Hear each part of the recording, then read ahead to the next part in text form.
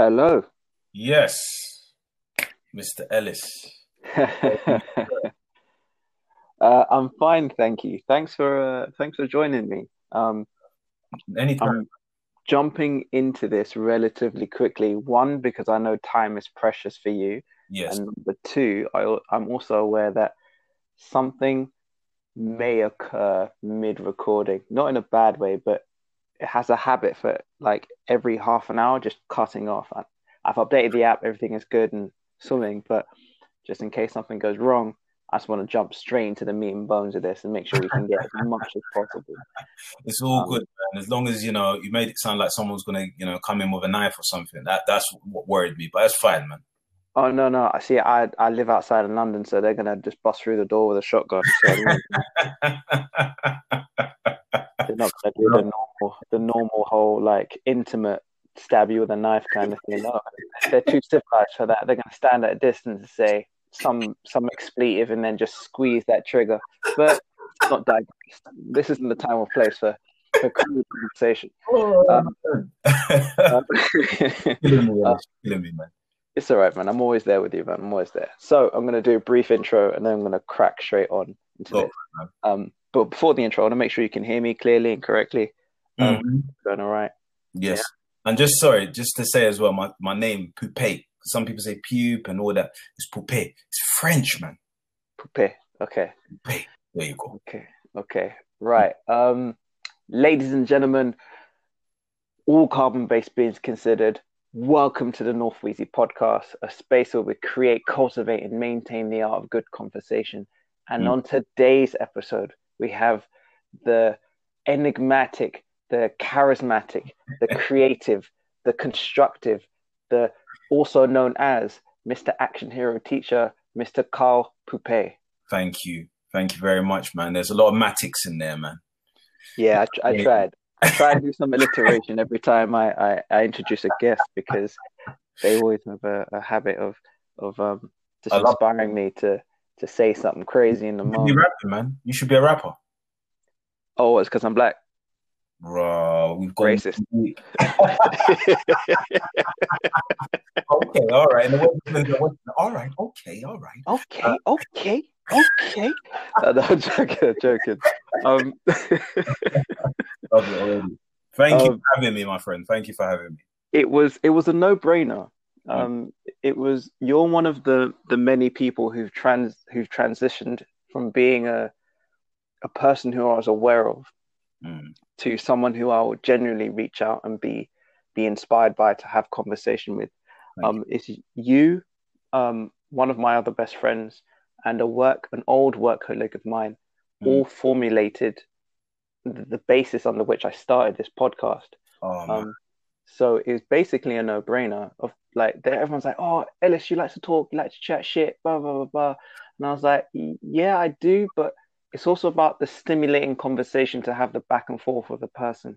Mm, That's basically the crux of where I'm approaching this from, mm, and why I wanted to have you on is because it was just like we've spoken ever since I saw you on the Let's Do Human podcast. Shout out to Francis, of course. Big up yeah, Francis. not Francis.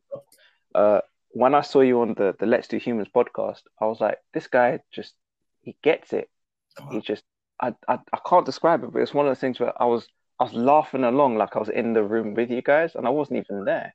oh man. Um, and from then, I understood that this is someone to follow. This is genuinely someone who's invested in the community, invested in the space under which they work, Mm, and genuinely interested in the progression of the individual.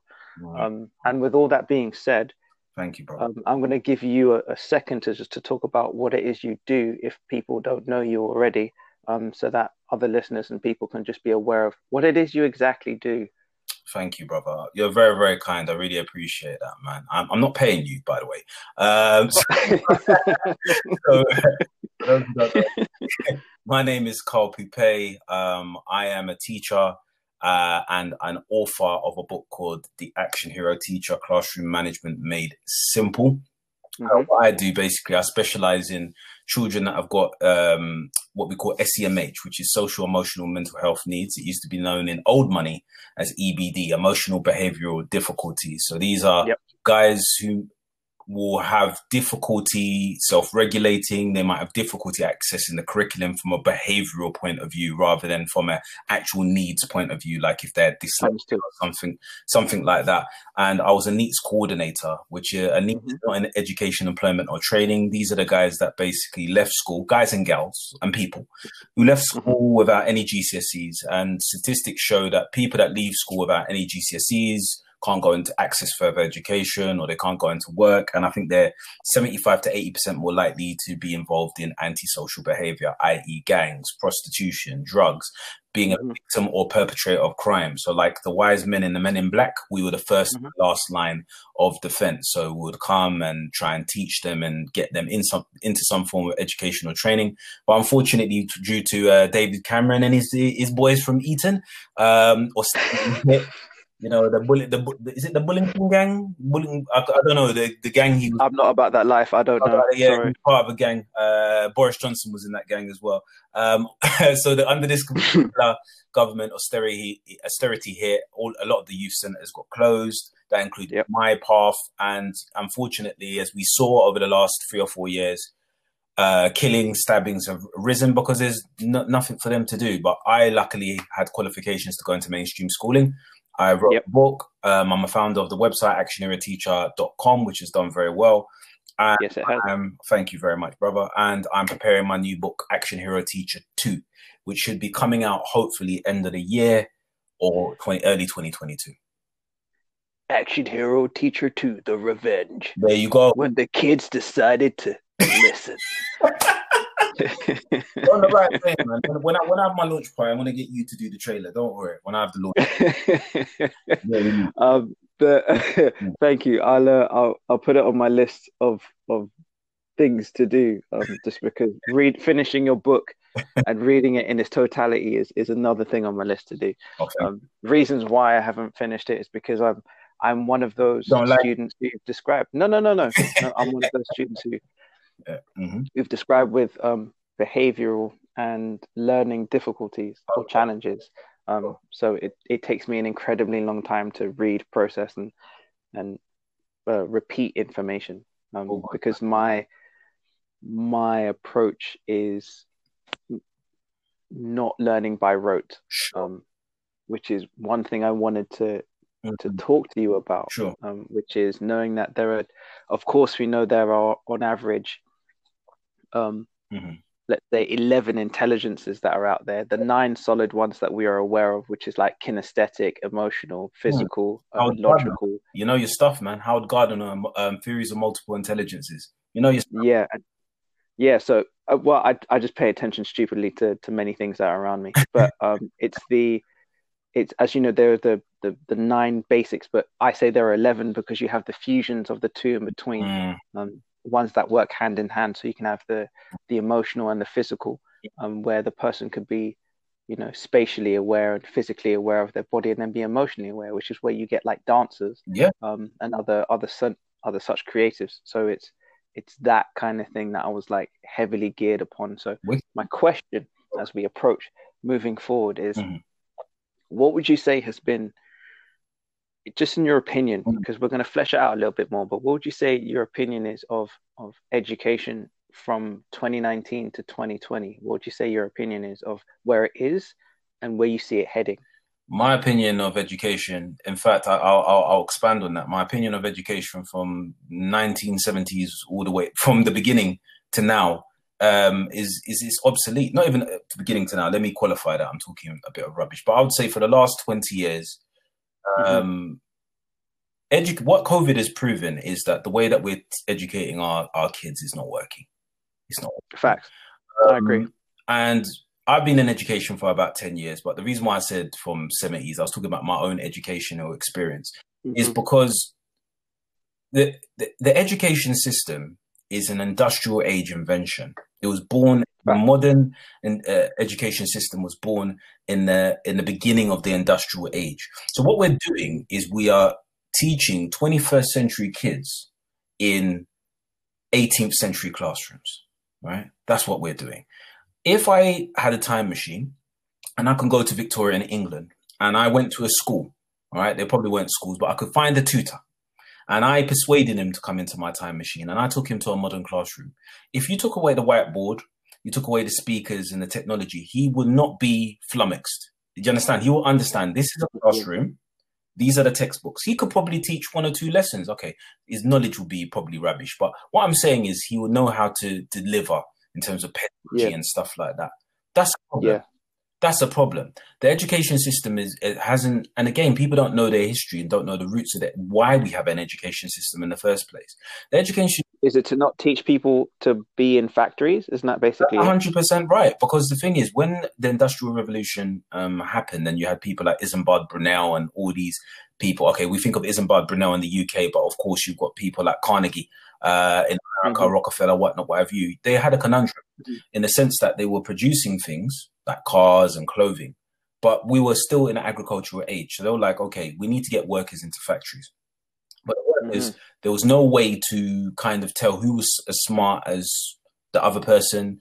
And, you know, things were going wrong. So they said, look, we're going to help develop this education system to train people to go to work. The reason why we have half terms, people don't know this, and we have summer holidays, come from the agricultural age. Because what the kids had to do was they had to go back to their parents' farms or whatnot and help their parents. That's why we have in the summer to go and help with the harvest. Half terms was helping with the crops, and it's still there to this day. Other nations do not have half terms. So if you go to places like Korea, correct me, I'm sure somebody's going to go, no, you're wrong. It's not Korea, it's Nepal. But in places in South Korea, they have like literally 2 weeks for summer. They're working all year round. And Michael Gove, famously, when he was education secretary about 4 or 5 years ago, went over there and said, these guys don't have a summer holiday.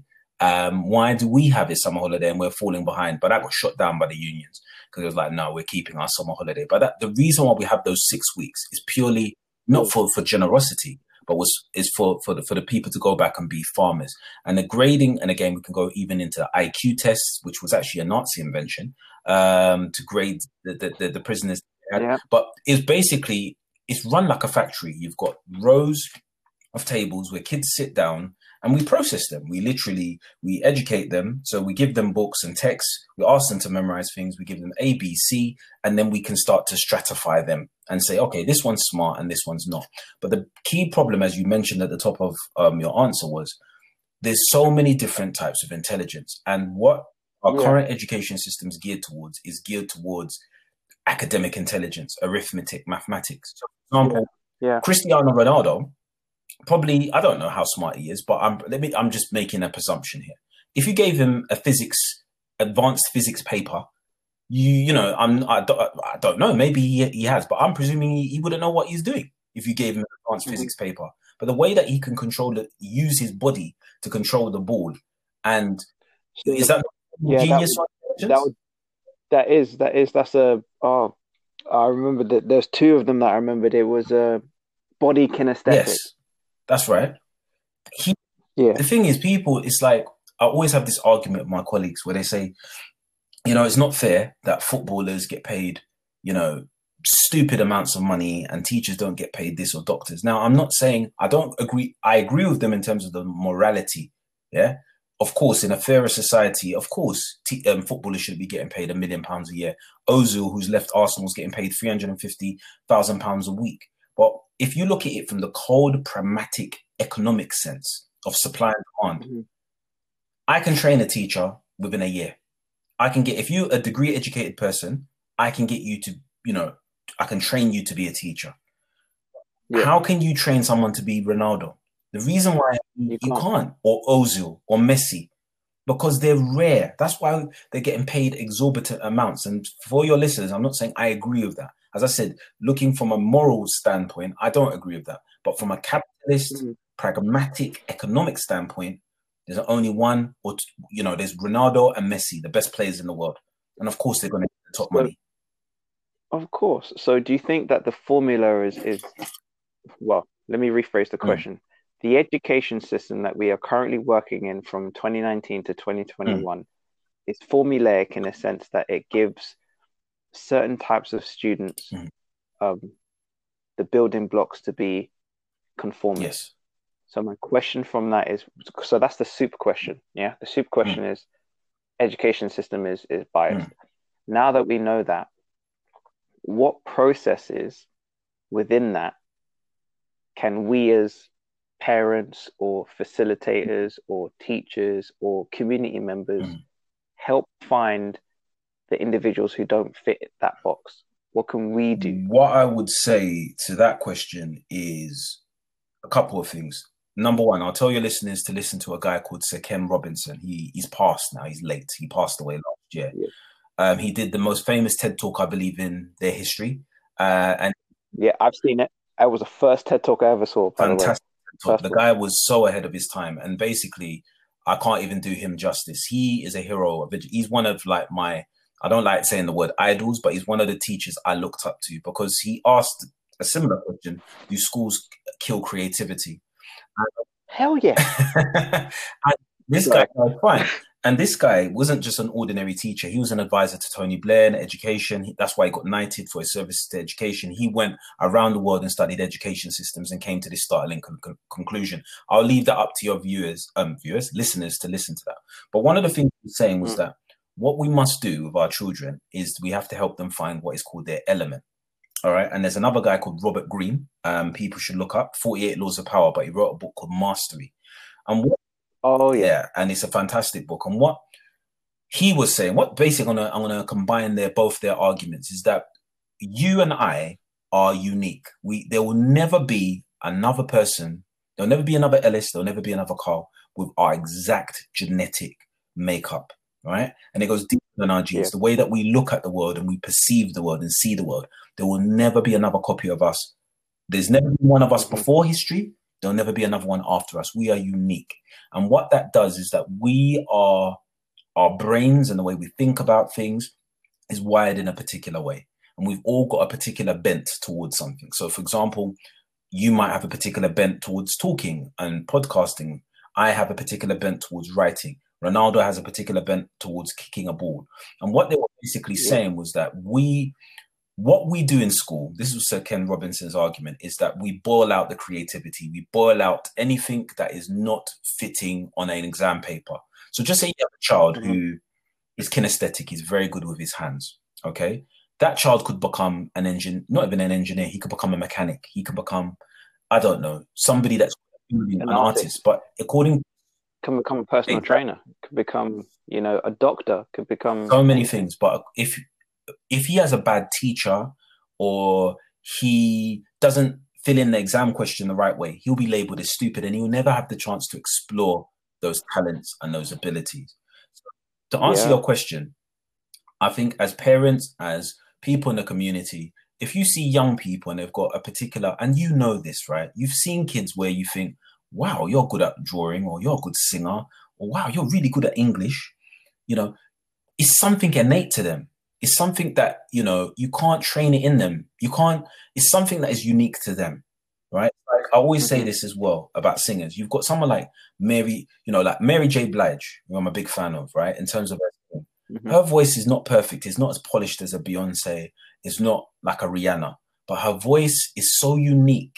And the way she sings and the way she does her falsettos and runs, that's Mary J. And that's what makes her Mary J. Do you understand? And it's her imperfections that make it perfect. And what you must do is encourage your children, if they've got lots and lots of interests and things like that, try and see if you can locate their particular bent. If they're good at, for example, writing, it doesn't mean they have become a novelist. It doesn't mean that they'll become, it's not set in stone.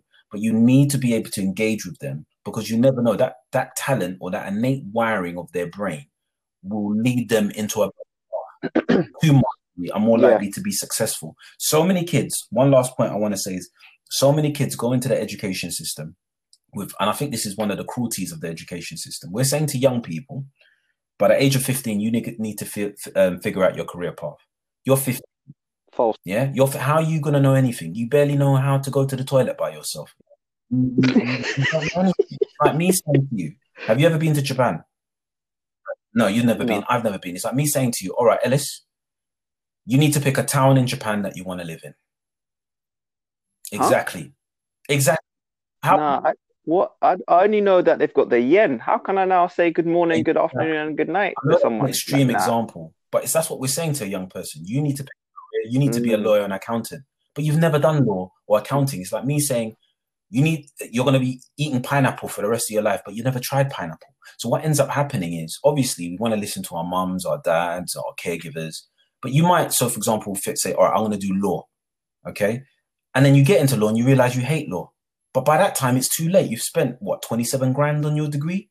You've spent all that yep. time, and then it becomes what we call sunk cost fallacy, meaning that because you spent that amount of time on it, you're less likely to give up on it. Then you hit middle age, you hit 40, 50, and then you wake up.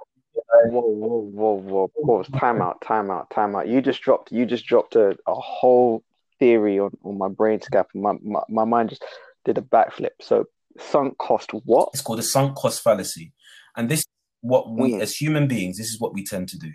If I've invested a lot of time and effort into something, it becomes harder and harder to give it up. So, for example, that's why you see on like Dragon's Den, you know, like on X Factor, and you see this person that's been singing like for 20 years, and that's their life, and they're a terrible singer. And then you see like Simon Cowell say, "You're a terrible singer. Yeah, give up." And then they say, "No, I'll be back, Simon, and I'll prove you wrong."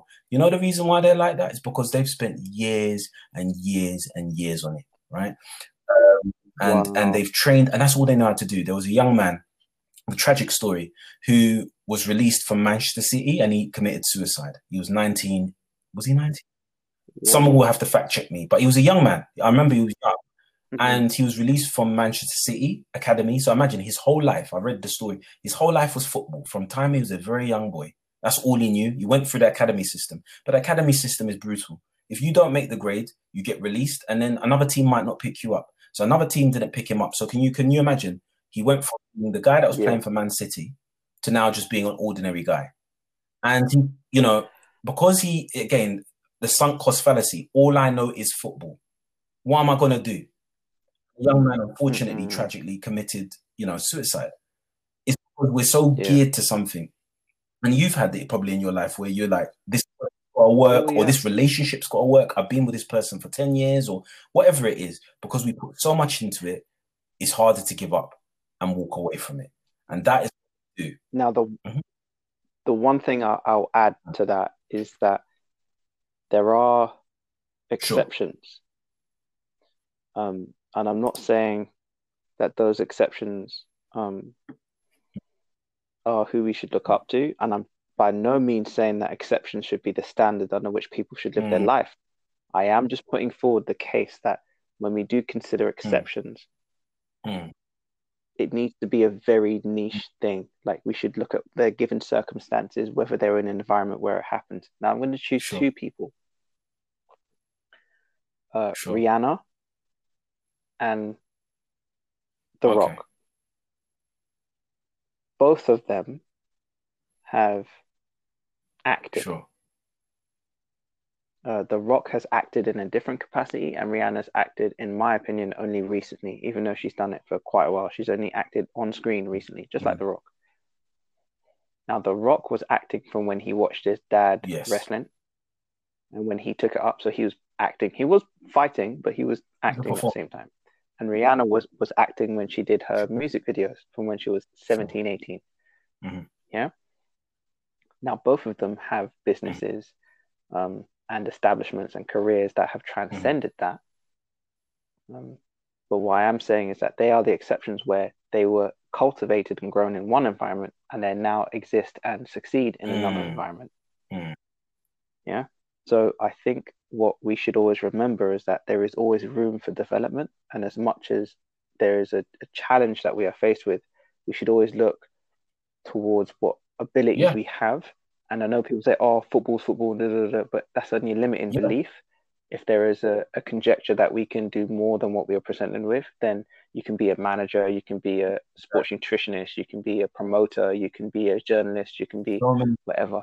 Now, not everyone who's gone from one sector to another should Oh, do that. They should yeah. let it die.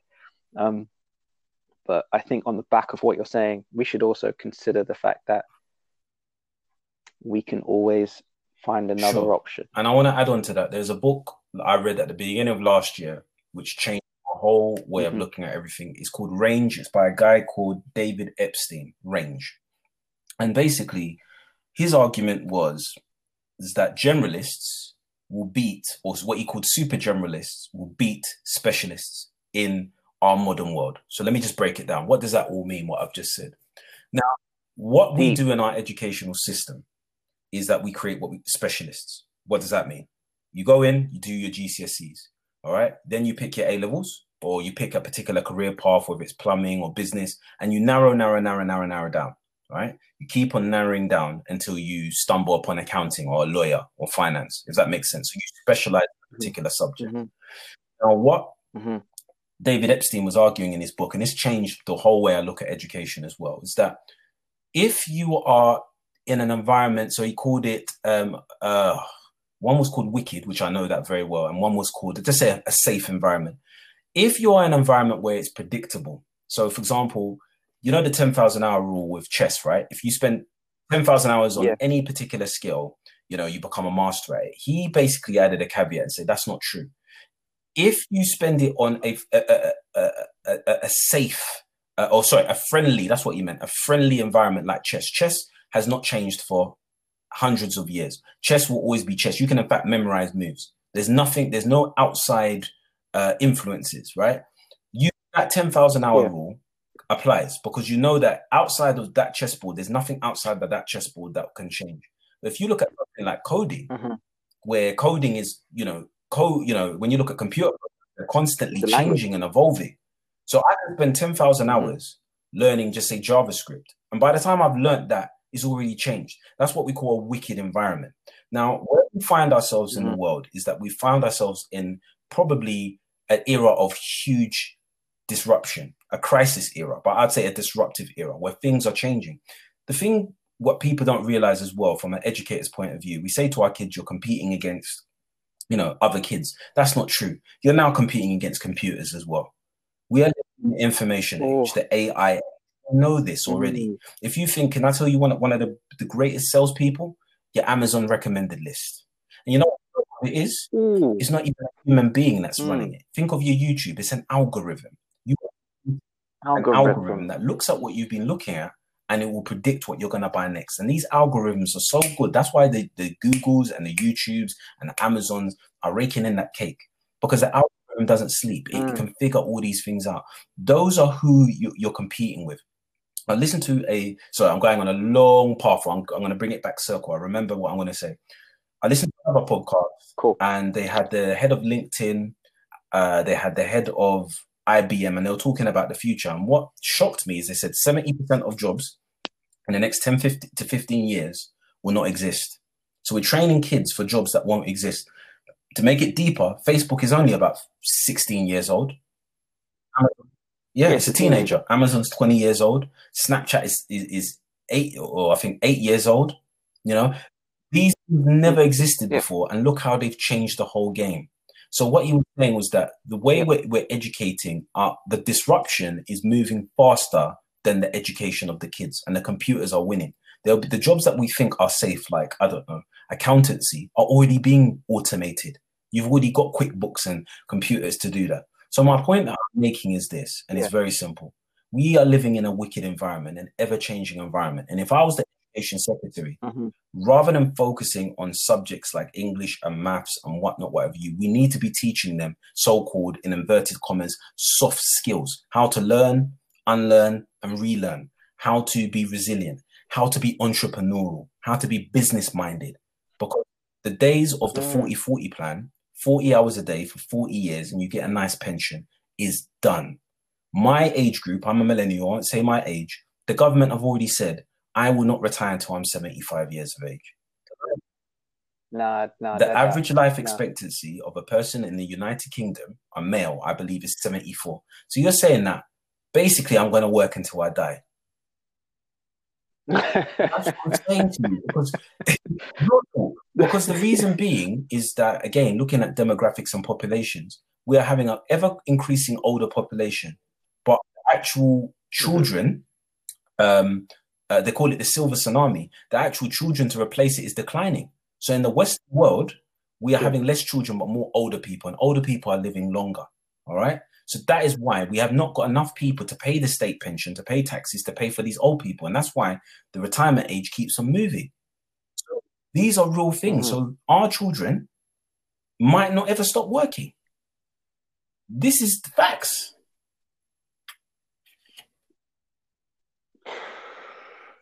Right. So I'm going to summarize. I'm going to find an answer from what you've just told me.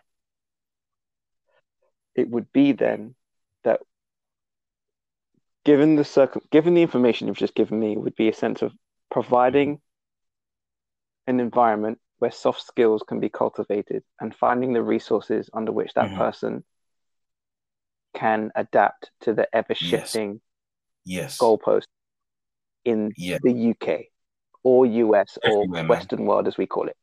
Cool. Now, that being said, I'm going to shift on to the other thing, because I did want to talk about three things, but I'm only going to talk about two, just because we always get. I knew there was a reason why you're the good one. You're the gem on the cast. It's mindset. Now you and I have and I sussed it when I saw a post of yours from 2019, a tweet of yours, sorry, I should say, from 2019. I was like, this guy's on the same journey as I am, which is about stoicism.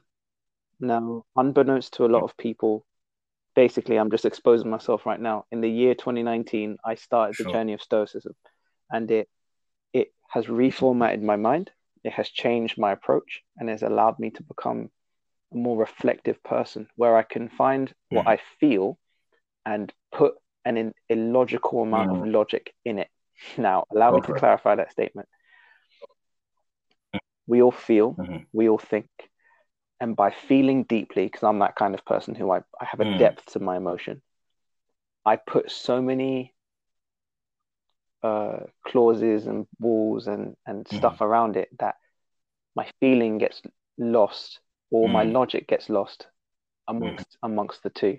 Now, stoicism has allowed me to reflect and become more clear and concise with my intention, my thoughts, and my feelings. So there is no separation. Sorry, there is no merging. There's clear separation. And I wanted to get your 2 cents, just so we can color it in a little bit more and go back and forth with it, with how you found how you found the benefits of stoicism, and where you see it benefiting your mindset. What I'll do is I'll just really briefly say where I kind of learned it from and what it is, because how I got introduced to stoicism was through a book called The Obstacle is the Way by read it. Love if it. you Ryan ask Holiday. me if we're gonna go on a plane, touch wood, and the plane had to make an emergency landing on an island, and I'm not gonna be rescued for about 5 to 10 years, and I needed 5 books, that would be one of my 5. I couldn't tell you the other 4. That would be one of my 5. Yes, you can, just not right now. Because on the spot. Okay. Another thing is, stoicism is not a religion. It's not a religious belief. In fact, it's not. And it's a school of thought. It's an OS. It's a way of operating and seeing the world. And for me, the actual title of the book sums up stoicism to a T. And it came from the Emperor Marcus Aurelius, apparently known as one of the last good emperors. And he basically said, the impediment to action is the action. The obstacle is the way.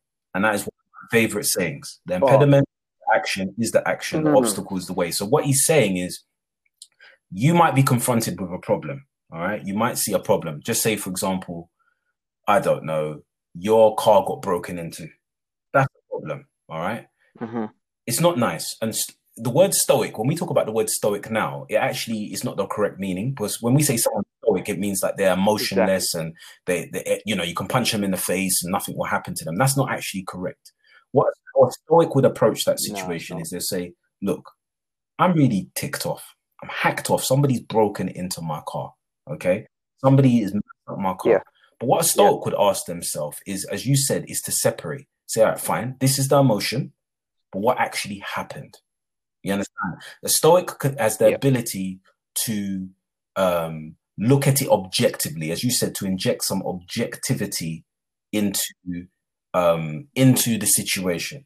all right, and be able to unspool it and look at it from a different angle. All a Stoic will do is it will look at a problem and say, can I look at it from a different angle? Can I see this as an advantage rather than a Yeah, disadvantage? So let's go into another scenario because that's not the best exactly. one. Just say you've got two individuals. You've got, and this is a true story, by the way. You've People have lost their job. We know this. We're in a very, very tough time where people are losing their jobs left, right, and center. So Yeah, just say you've got yeah. and I read this in the paper, I think the Daily Mail or something. You've got two women. One was a seamstress. No, both of them were seamstress, and they lost their jobs. Obviously, everything has gone down. One of the other women was like, "All right, I'm going to give up. I'm going to go on universal credit," which there's nothing wrong with that. I'm not saying that's a bad thing. You know, I've lost my job. I've lost my livelihood. You know what the other one went and did? The other one said, "You know what? Okay, this is terrible. This is really bad. But what can I do? What can I do now? Okay, I can't get my job back, but what can I do?" So the woman went on eBay and basically started to sew masks. And the woman now, I read it in the Daily Mail, was making more money, double the money she made in her job because she was driven, because she looked at the Wow. situation objectively and said, what skills do I have? What can I do? So she made masks.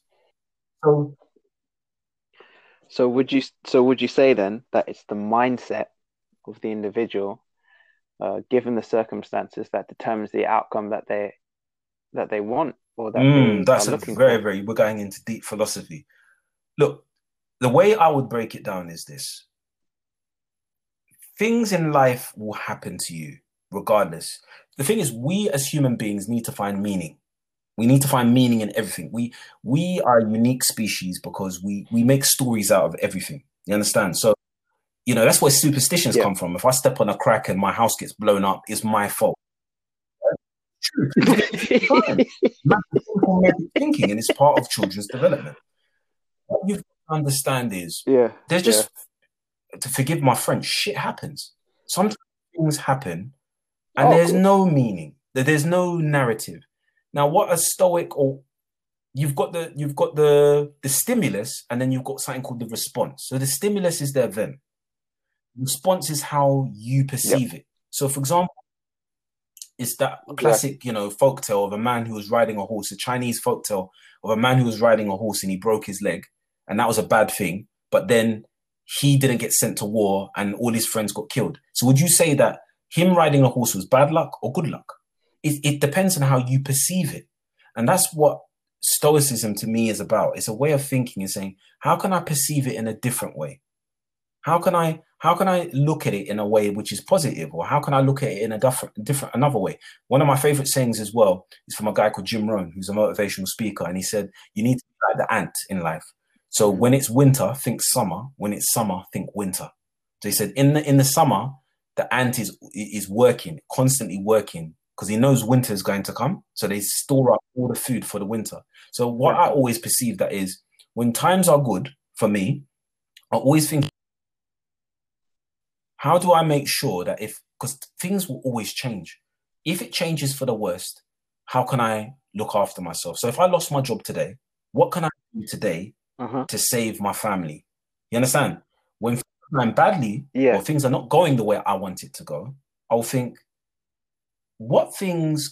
how could the future look? How could it look better? What can I do to make my future better? So going back to losing my, touch wood, if I lost my job, what can I do to improve my life? And it's a way of balancing your thinking. Mhm. So you don't get too high, too, almost delirious, but you don't get too low. Mhm. And that's the kind of, it's about an equilibrium, the golden mean, as they would say, as the Greek Socrates would say, not to sober in your Mhm. thinking, if that makes sense. Yeah. There's one thing you Mm, highlighted that it it just always gets my mm, mind thinking, like, look, I think there's a Zen koan that mm. perfectly reflects it. Do you know Yes. Zen koans? Paradox. So Zen koans are basically like quotes and situations Mhm, that uh religious people would reflect on as they're meditating mhm, or becoming aware of themselves. mhm, And I think it's one that we say in passing, but I've been thinking on it recently because of my own personal circumstances. Hold on a second, let me see if I can mhm. find it. No It's on my problem, phone. man. Take your time. Cool. So it's when when you can do nothing, what can you do? Mm. And a lot of people, and I know a lot of my friends are like, oh, Ellis, you go so deep. Why are you always going so deep? It's because in the depth, you'll find the simplicity. And by finding simplicity, Mm. you'll find the answers. And if you can't simplify it, Mm. you don't understand it. Doesn't matter how you feel, doesn't matter what you think, doesn't matter what you've done, what journey you've had, how great you are, how small you are. If you can't simplify it, you don't know what Of you're talking course, I about. love that. I So love that. I love that. it's what humbles me when I meet people such as Mm. yourself, my old teacher, and many other people, Mm. because and I didn't realize that the thought of that, of what can I do Mm. when I do nothing, basically stemmed back from my drama teacher Sure. from secondary school. Imagine when I was like going through an incredible moment of Mm. grief. It was more than I could possibly Mm. quantify Mm. at the time. I've subsequently felt more grief and in depth that I didn't like, but I've endured and I've seen the Mm. other side now. Um, that Mm. my teacher, she gave me two books. She was also my Mm. English teacher. She gave me Mm. two books. The one I Wow. stupidly lost, um, but the first book that I've held on to fervently with her post-it note of just staying strong, blah blah blah, was The Catcher Wow. in the Rye. Classic. It is, and I didn't realize it was until I Mm. got older. But in that scenario and in what she gave me, she was like, "Cool, use this moment to Mm. learn and use it to fuel Mm. this." And at the time, it was drama. Mm. Mm. TLDR, Mm. shortcut, spoiler alert, I did drama at a point in my life.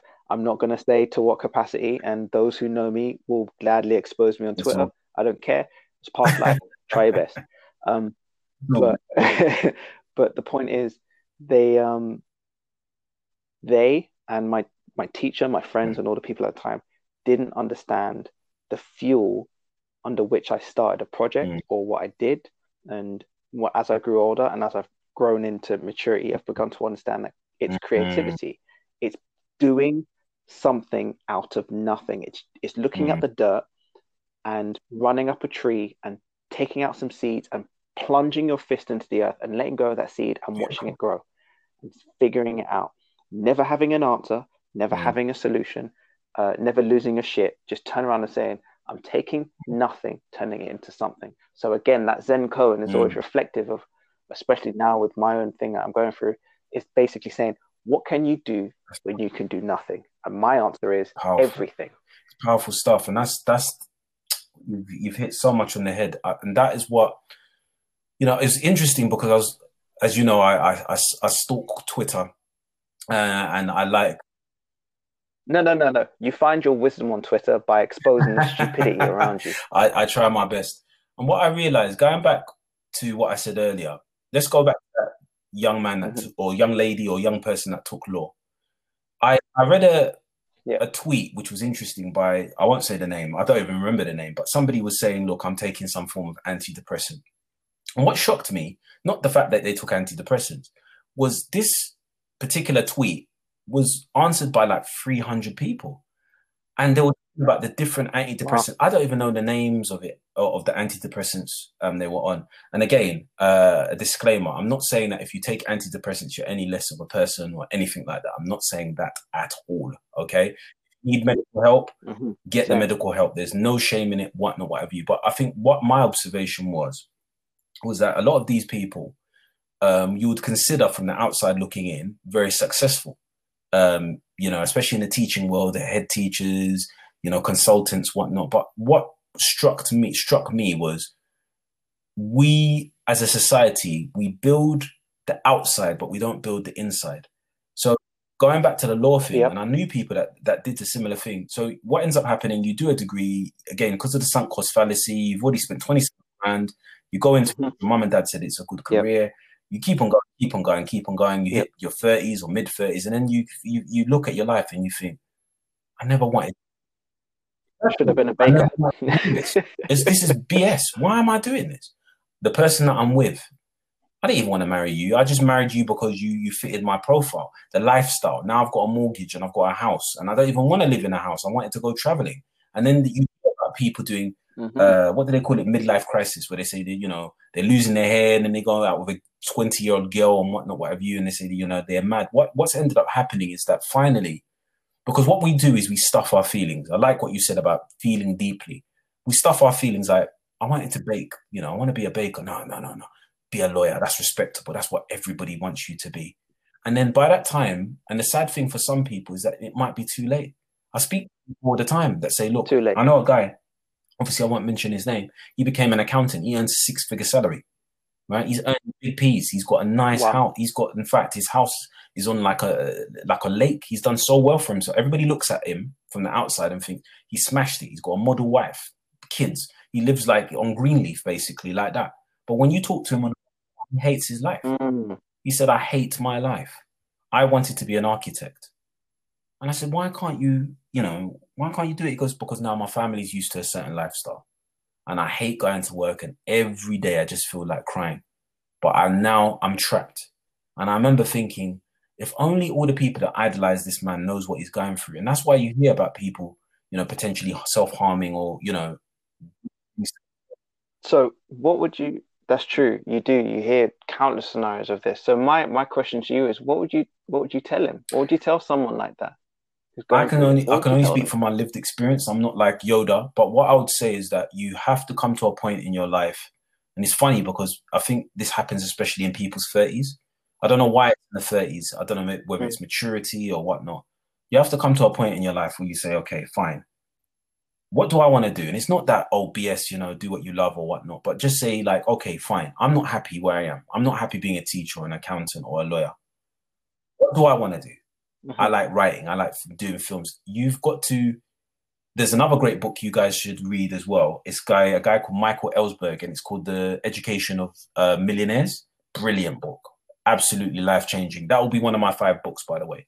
Uh, yeah, it's growing, See, told exactly. you And it's growing. basically what he's saying was that it's the art of making a living, right? And what that means is Hmm. you have to come to a place where you say, all right, fine. So just let's take me, for example. In fact, I'm a great example of this. I like young people. I'm a teacher, but one thing that I always loved to do was writing, whether it's writing raps, writing poetry, writing. Okay, but Hmm. obviously because of my day job as a teacher, I couldn't do that until an incident happened to me. Not happened to me, but to somebody I cared about, which was, as you said, it's one of those life-changing incidents. Because I always put it off. I always said, I'll write a book, later in life when I'm 50, blah, blah, blah. But when you have that life-changing incident and Yeah, everything comes everything into comes clarity, into I was like, clarity. wow, we haven't got all forever to do things. And I wrote my book within a year and a half and it was out.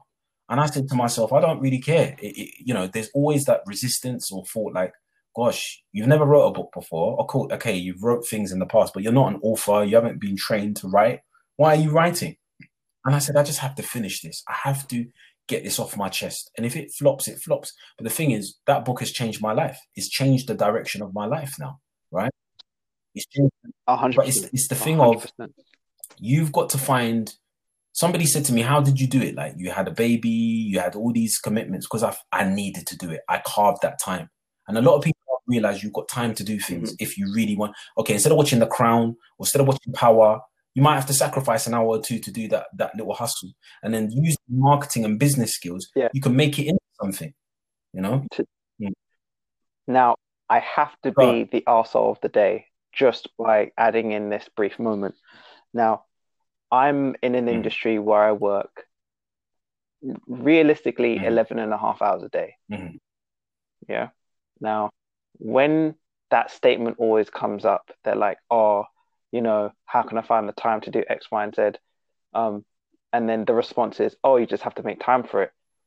I think one of the one of the areas we're missing to reflect on is the sure. urgency of impatience and also the level of um, connection that you have to the said Mhm, subjects that you're investing in mhm, for an hour a day or whatever. Um, now, the example I always give to friends of mine or even strangers, which is if you can't do 10 of something, try do one of something. If you can't do one of something, do an adaptation or half of that one. And by accomplishing that half or that fraction of that said subject or push up or whatever, you can then accomplish 10 of it later on down the line. Now, you don't have to do it for 10,000 hours to then become a master at it, because no one can ever master anything. The people who look at stuff as masters, they're on a journey masters. and they're slightly ahead than you. Let me break something down to you, dude. Honestly, and I said, because people said, how did you write the book? All I did was made a simple promise. Now, when I first wrote my first draft of the book, it was 78,000 words. All right. 78,000 words. Wow. Put it in context. My university dissertation was, I think, 20,000 words. So it was 3 times a dissertation. I got it down to 63. But all I did was I made myself a promise, because it's that thing of when you approach a creative task, it's that blank page, or it's that, you know, that space before you start your podcast. I just said to myself, Carl, write 100 words a day. If you write banana, 100 times, cool. You write, close your laptop, you go and watch Power, you go and watch what you need to watch. But it's starting. Somebody once said, or I don't know if somebody said it to me or I heard it, he said, all completing a project is literally starting every day. Don't think about the middle of the journey. Just think, I'll keep on starting until I finish it. And that 100 words, and the thing is, the most painful thing when you're doing a creative project is the starting. Once you get over that, it's kind of like going gym. Yeah. Every time I used to go gym before it got closed, I hated it. I was, oh, this is long, I'm tired. You know, your brain will make pure excuses. Oh, man, just relax, bro. You went gym 3 times last week. I heard the argument in my head. Oh, man, I'm tired. I've got marking to do. I've got this to do. Walking in there, bro, you could turn around. But as soon as I started on that tread, all that way. And then you think, right, that's it. Oh, this was great. My mind feels clearer. And that is the biggest thing, is starting it. And also another caveat I would say, just say, for example, I wrote the book and it didn't work out. Sometimes things don't work out. It's fine. Don't put all your eggs and say, all right, I'm going to be a novelist or a podcaster. I'm going to be Joe Rogan. I'm going to be, J.K. Rowling. Sometimes it doesn't work out. It's fine. But you know what the beauty of it is? What I've found in life, when you try something and it doesn't work out, it will lead you to another door that you can go down another avenue to do. Do you understand what I'm saying? So I started off with a book. Yeah. And then during lockdown, because I was thinking, I'm just sitting here teaching and that, I started a blog. I didn't know what the blog was going to do. And I thought, if I've wrote a book, I can write a blog. And then the blog ended up winning an award. Somebody just one day said, you're one of the top 10 most influential education blogs in the country. I don't even know who voted for me. I'm not even saying that as a humble brag. Honestly, I'm still baffed how I got that. But what I'm saying is, if I did not write the book, I would have not been able to do the blog. If I did not do the blog, probably I would have not even got to know you, because my blog what fueled my Twitter. Because my Twitter was on like 10 followers, but writing the blog is what got my following. Do you understand what I'm saying? So one thing led to another. Do you understand? It's the constant starting. It's in fact, the blog has done more for my book than me writing the book has. It's a weird thing in the sense of, I wrote the book first, and then somebody said to me, you need to get on social. I don't like going on social, right? I don't, for personal reasons and but a guy I know is like, come on, Carl, if you want to promote your book, you have to do that. But it's that starting. It's that starting. And when I started writing the blog, that's when more opportunities for the book came. So what I'm saying to your listeners is, some of you might feel like you're trapped. Some of you might feel, I've got 2 kids, I've got a mortgage, I've got a wife. I can't quit my job as a lawyer or an accountant or a construction manager or whatnot. I'm not asking you to do that. But what I am saying to you is this. If you continue down that path and you don't listen to your inner voice, you don't listen to who you truly are, you're going to get more and more depressed. Let me not say depressed. You're going to find you're going to become more and more unhappy in your life. And the beautiful thing about this is there's a tangible, because people think, we're going very esoteric here, very spiritual. Going back to what I was saying, the 40-40 plan is gone. It's not coming back. If you look at a lot of the businesses now in central London, they're not renewing their leases on the building, because the whole point, facts, I was reading this in The Economist, the whole point was like, okay, everybody's going to commute in. But now they've realized they can do the job at home. You know what the next step would be? Let me tell you the next step. If I was an employer thinking, okay, so they're all on the phones at home, but there's someone in Thailand or India. Someone in Nigeria, I can pay them half the salary and they'll do the same job because now these guys have proven that they can do the job at home. What's going to happen? And now what I'm saying Oof. to you is this: the people, because you don't know what your side hustle will bring you, the people that have multiple different Mm, skills in the wicked environment, going back to David Epstein's book of range, those are the winners. Those are the winners because they can diversify, they can mm. adapt. Exactly. Good at Yeah. everything. So they, Do you know what? I'm that oof. Oof. See, this is why it's so powerful, just even talking to you and mm, reading like the content that you're producing, because it gets the for mm, me, even listening to it now and in the future, and before anything was even considered, that level of just consistency and awareness thank you, is brother. just I appreciate second to none. And on that note, I want to draw this to a close. it. No, thank And you. I want to thank you. I want to thank you for spending the time to talk and theorize over subjects. And again, if and I do want to put this in there as well, if anyone who's listened to this wants to find out more or invest in it or invest the time into Mhm. being curious and educating themselves, I'll put some links and resources in the show notes and stuff like that. So we're more Mm. than ready to find Thank you, you brother. and just learn more. And I want to say again, as always, thank you, thank you, and thank you, because this was just something you can't put a price on that. Things we were just talking about is timeless. 100 years from now, Thank you, brother. You're too still kind, relevant. man. You're too kind. So thank you for your time, for the convo. Um, if yeah, of course, thank you. Did you want to, Yeah, yeah, give out your socials where people can find you, or your blog, or yeah, your no problem. website, or Listen, your all you have book? to do, go to www.actionheroteacher.com. All right. And everything, the link to the book will be there. My blog is there. My contacts are there. If you want to get talk to me on the socials, it's easy. I'm on Instagram as Action Hero Teacher, but let me let you know now, I don't really use Insta. Insta's not my thing. I rarely look at it. I look It's at all it good. once a week. If you really want to dialogue with me and politic with me, find me on Twitter. I'm at Action Hero Teach, all one word. And then, yeah, hit me up. Tell me what you think. If you liked it, you didn't like it, I'm open to everything. So thank you, Ellis. I really appreciate the opportunity, man. No worries, man. I'm going to say that website again. So it's That's me. www.actionheroteacher.com. Cool. So Yep. that's ACTION Yep.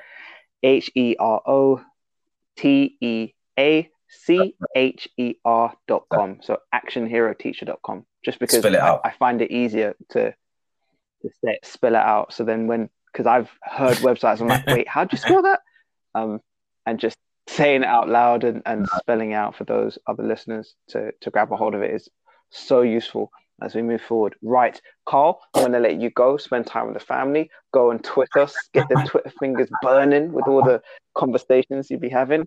And thank you for creating the feeds and the edu Twitter threads that we've seen Brother. consistently on Twitter, because Thank you, your brother. content is always amazing. So big up, shout out, and thank you for the time. And of course, as Take care, always, man. Appreciate you. stay amazing, bro. Take